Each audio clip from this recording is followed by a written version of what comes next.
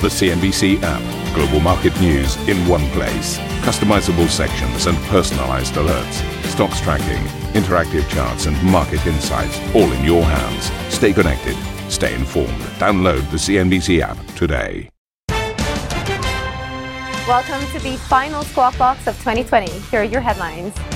Signed and sealed. British Prime Minister Boris Johnson signed the Brexit trade agreement after lawmakers overwhelmingly approved the deal, with the country set to complete its exit from the EU tonight. From January the 1st, after all this 4.5 years, we got certainty for business, got certainty for hauliers, for aviation. The Prime Minister also expands coronavirus restrictions across the UK, with health officials warning of a very dangerous situation amid rising cases and deaths. Chinese equities end the year on a high as factory activity expands in December, but higher costs sees the pace of growth slow.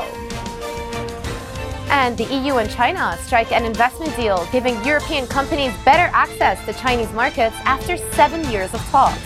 We'll speak to the EU Commission's Valdis Dombrovskis at 9:15 CET.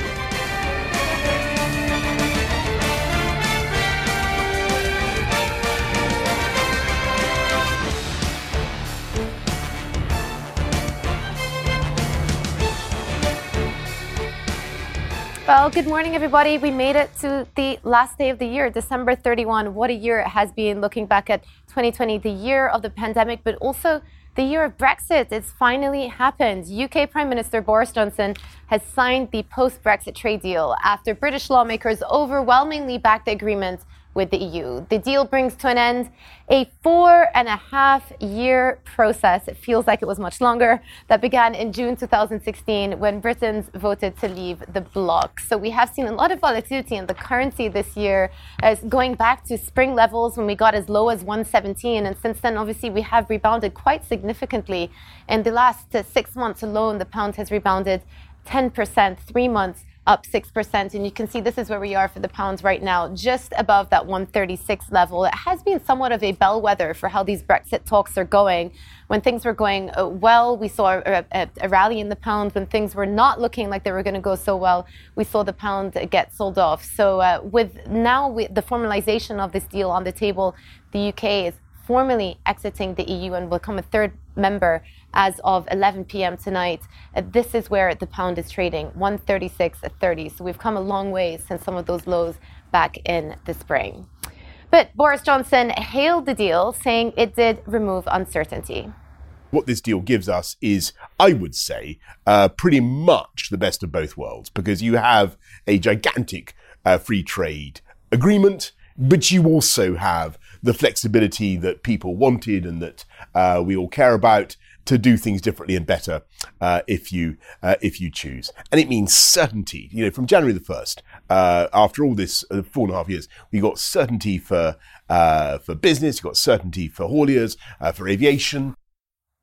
All right, let's bring in our first guest of the show today, Arturo Briz, Professor of Economics from IID Business School. I want to start off by asking you whether or not you think this Brexit deal is a good deal for the UK. Good morning.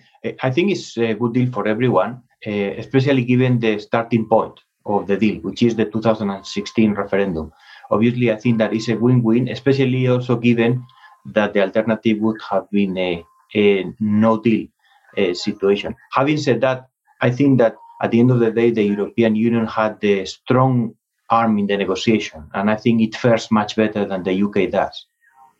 Right. I mean, you say that, but the UK did actually manage to get zero tariffs, zero quota. They got an independent judiciary body to oversee any disputes they may have. So moving away from the European Court of Justice. And I remember when Theresa May used to talk about that, people would say, well, you can't have your cake and eat it. But the UK actually have managed to secure two very important principles in these discussions. Well, but again, we need to look at the starting point. And the starting point was 2016, a period that was a climax on the relationship between the European Union and the UK. And before that day, the way how the UK dealt with the European Union was kind of an unfaithful member. And I think it grabbed much more from the European Union, for example, the UK rebate when it was a member, than now. in the deal itself. So comparing to the previous situation, certainly the UK is not much better off. Well, one other aspect of the deal that's missing, and we've talked about this a lot, is the absence of services. There's no mention of services. I mean, there is a mention of services in the deal, but there's no a deal per se on services or either financial services. What do you think this means for the future of the finance industry in the UK and also for the future of the City of London? Yes, I think that's one of the big uncertainties, how passporting is going to operate. And it's something that has not been agreed upon yet. Obviously, there's a huge imbalance here. There are many more UK financial institutions operating in the European Union than vice versa. And I think in that sense, for the European Union, getting back part of the financial services that had emigrated, let's say, to the United Kingdom, and also bringing back other international financial institutions from, for example, Switzerland or Japan, that in order to get a EU passport were operating in the UK, is going to be now paramount. I think this is going to be critical. I think that there is a lot of uncertainty, the biggest uncertainty, and also the one that is going to mark truly what is going to be the outcome of the Brexit deal, because these negotiations are going to come in the next months. And as you know, financial services represent a big part of the UK economy. And that's going to be certainly something that we'll need to figure out in the coming weeks.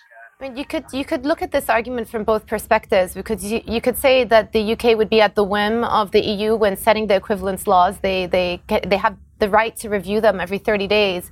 But then equally, the UK also can go about setting its own regulatory regime when it comes to services and financial services. That could put it in a relatively better position vis-a-vis the rest of the world if they're able to do that.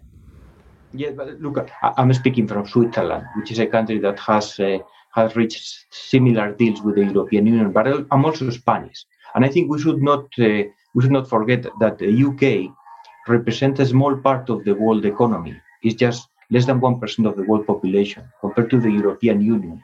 We represent 16% of the world population, 17% of the world GDP. So there is going to be a certain imbalance, and the imbalance comes from markets, and the European Union market is much bigger, and in that sense, is going to be the upper hand in the negotiation. I mean, if you look at the deal that has been announced today with China on financial services and investments, certainly China will see the European Union as the strong financial power. And in that sense, getting back the financial services industry that has moved to the City of London, I've been claiming for many years that it's going to be somehow easy to bring back all those institutions. And we have already seen that in the last years preceding this Brexit agreement, in which many international financial institutions, again from countries like the United States, but also China and Japan, have moved their headquarters to the European Union. It's still not as much as people had been anticipating. I remember people were anticipating hundreds of thousands of jobs to be moved. In reality, the number was a lot smaller than that. Just one question, actually, on the future of the European project. When we started talking about the Brexit referendum many years ago, it does feel like people were concerned that other countries would want to follow suit and follow the UK example. Do you expect to see more of this type of sentiment coming from typically Eurosceptic countries within the EU going forward? In 2016, I remember before the referendum, I wrote an article myself saying that as a Spaniard, if I could vote for Brexit, I would vote yes. Because I said at that time that Brexit would be good for the European Union, particularly because it would increase the cohesion within the European Union. And this, in fact, has happened.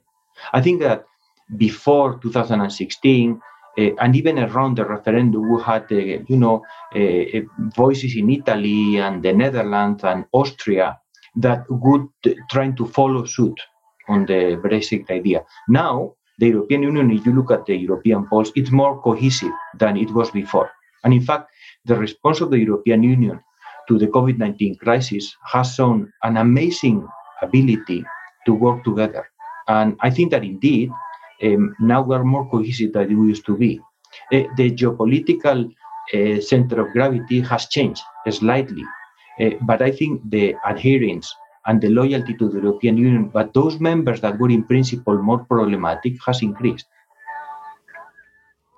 Well, very interesting, sir, your thoughts, and it remains to be seen whether or not that cohesiveness can actually remain with us for years to come. Thank you very much for joining Squawk Box on this very last show of the year. I've got to say, December 31. We're very keen. All right, Arturo, thank you for your time. Arturo Briz, Professor of Economics from the IMD Business School. Well, the UK has expanded its toughest set of virus restrictions to more regions of the country, affecting around 20 million people as cases and deaths continue to rise. Secondary schools across the country will also remain closed for an additional 2 weeks in a bid to curb the spread of the virus. The British Prime Minister Boris Johnson urged the public to redouble its efforts. The difficult news, the tough news, the sad news today is that the new variant is really proving tough to fight, and we need to be doing everything we can. That's why we're toughening up the tiers. We have encouraging news on the vaccines. But, to turn around your basic question, which is when will all this end, it's vital for people to realize that the answer to that question is not now. And elsewhere, Chinese regulators have approved their first coronavirus vaccine, backing a candidate developed by Sinopharm. The pharmaceutical giant says its vaccine is 79% effective and can be stored at regular fridge temperatures. The approval comes from authorities just a day after the UK greenlit another vaccine developed by AstraZeneca and Oxford University. And we're going to cut to a quick break, but when we come back, the Chinese recovery shows signs of slowing down, but both services and factory activity expand in December. More in just a few moments.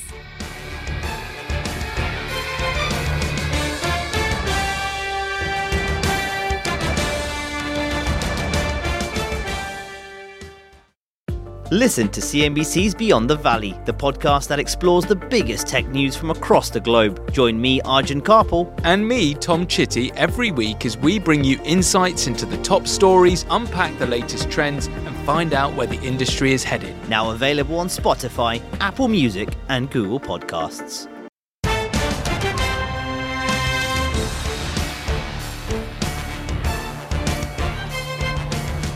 Welcome back to Squawk Box, everybody. China's economic recovery from the coronavirus crisis slowed in December, but factory activity expanded for the month, while the services sector grew for the 10th month in a row, according to official data. Sam filed this report.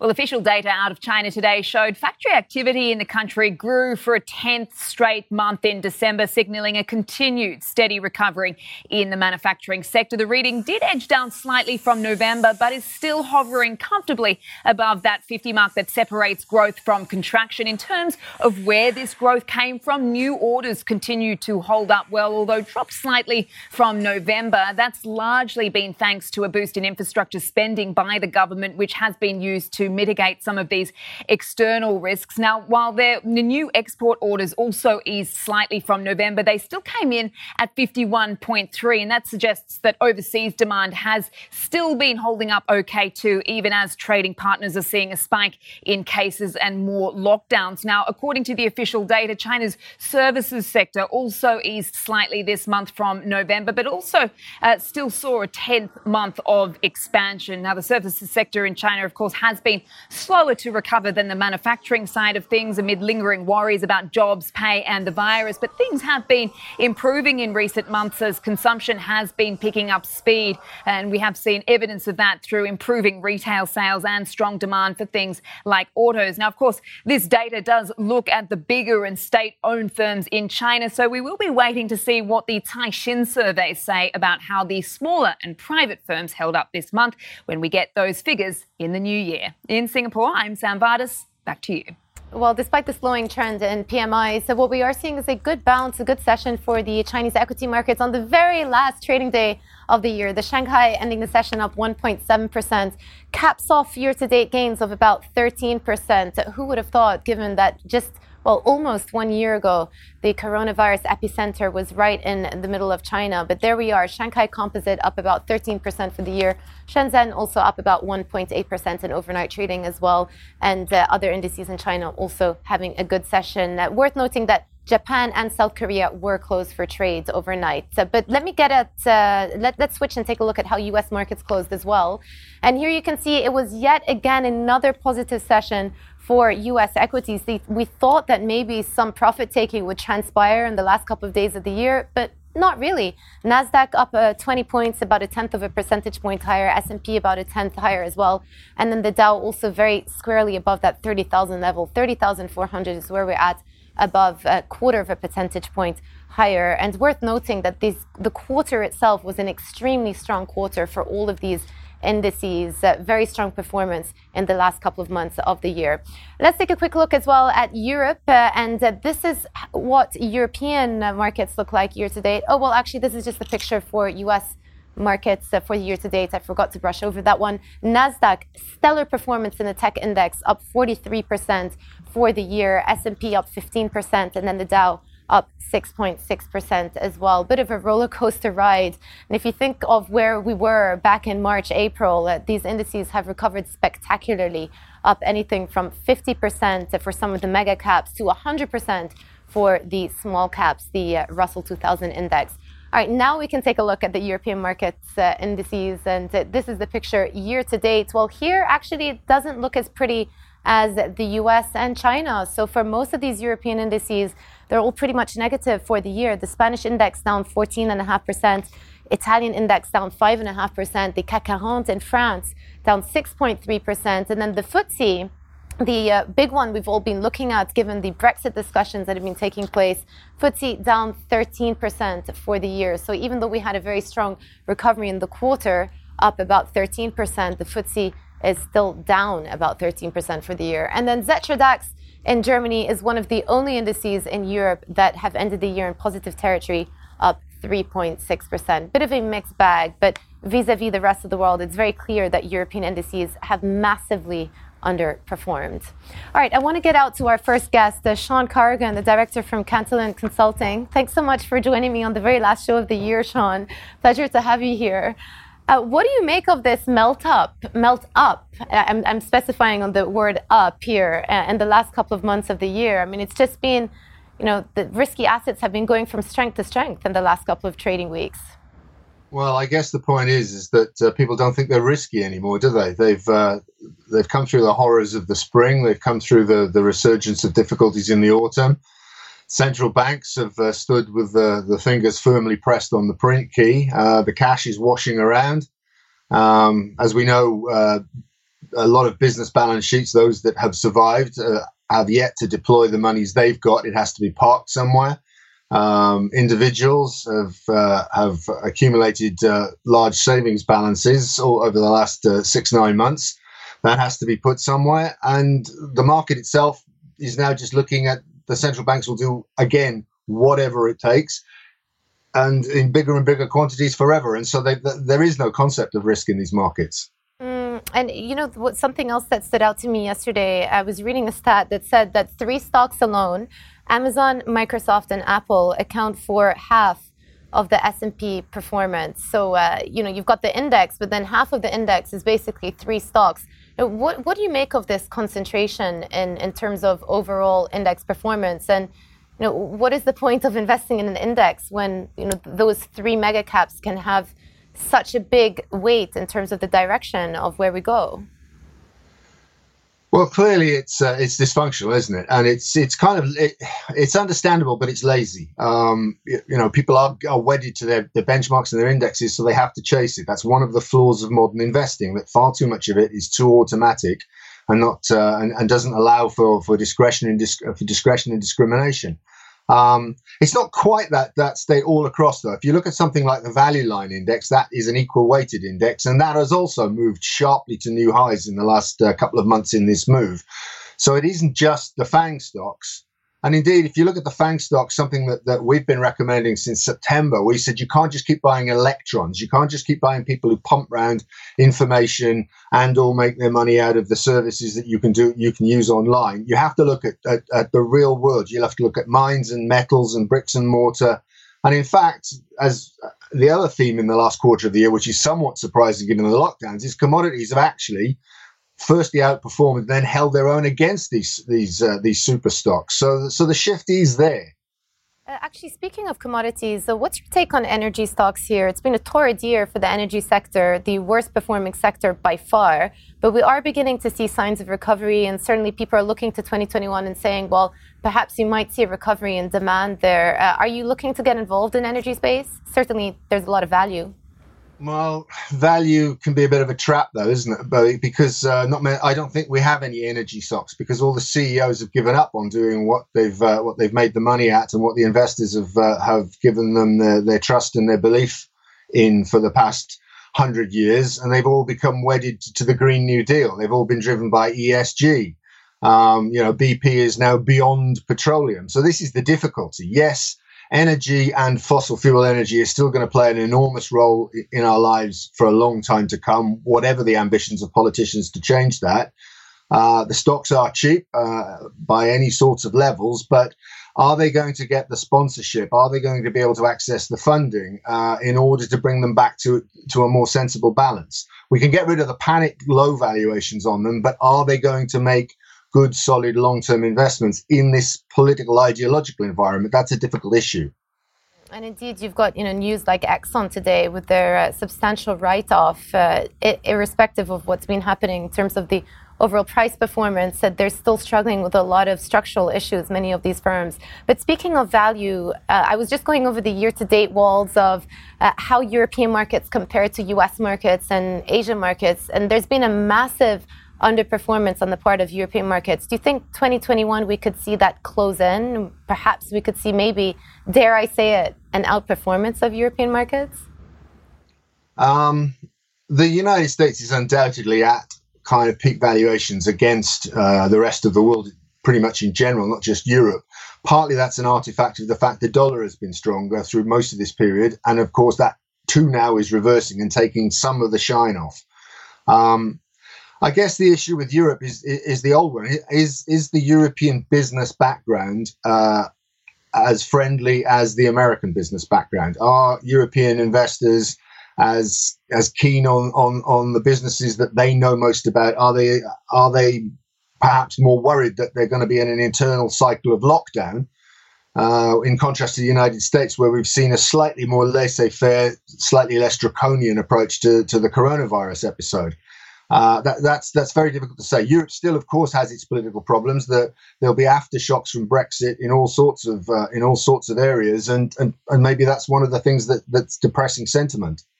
So, where are the parts of the market that you do like going into 2021, Sean? Where are you going to look to deploy your money? Well, I think the market has done a volte-face in the last 6 months. A while back in the summer, everybody was on the famous deflationary underconsumption, lack of demand. Interest rates go deeply negative. Nothing ever recovers. That was their thinking. At the time, we said yes, this would all going to suppress demand, but is it going to suppress and hinder supply just as much, if not more? And if that's the case, and we have enormous, unprecedented quantities of new money to try to redistribute, whether in financial markets or in the real world, clearly there's going to be an impact in the other direction. And we've seen relative signs of that. We've got some commodities up 40, 60, 80% from their spring lows. Many of them are making 4, 5, 6, 8-year highs. We see things like the freight market is hugely overstressed. Freight rates have tripled and more along the routes out of China this year. Now this is partly a question of shortage. It's partly a question of disruption. But if you think about what's going to happen in the world in the aftermath of coronavirus, even when we are finally let out, and even when we have had our jabs, some of these frictions and some of these difficulties are going to remain. So I think prices are going to rise. Central banks are not going to ease off. They've told us that. Governments are going to spend hand over fist and try and re-engineer practically the whole of our lives if we believe listen to their Green New Deal pledges. This is all going to be very costly. So I think you have to have inflation trades on, not roaring what Weimar nonsense to begin with, but I think you need to look at if your investment is sensitive to that. Does it benefit? Does it harm it? And that's the way to look. Thank you for listening to Squawk Box Europe Express. For more market-moving news, you can head to cnbc.com. Or join us again on the show with Jeff Cutmore, Steve Sedgwick and Karen Cho, weekdays on CNBC.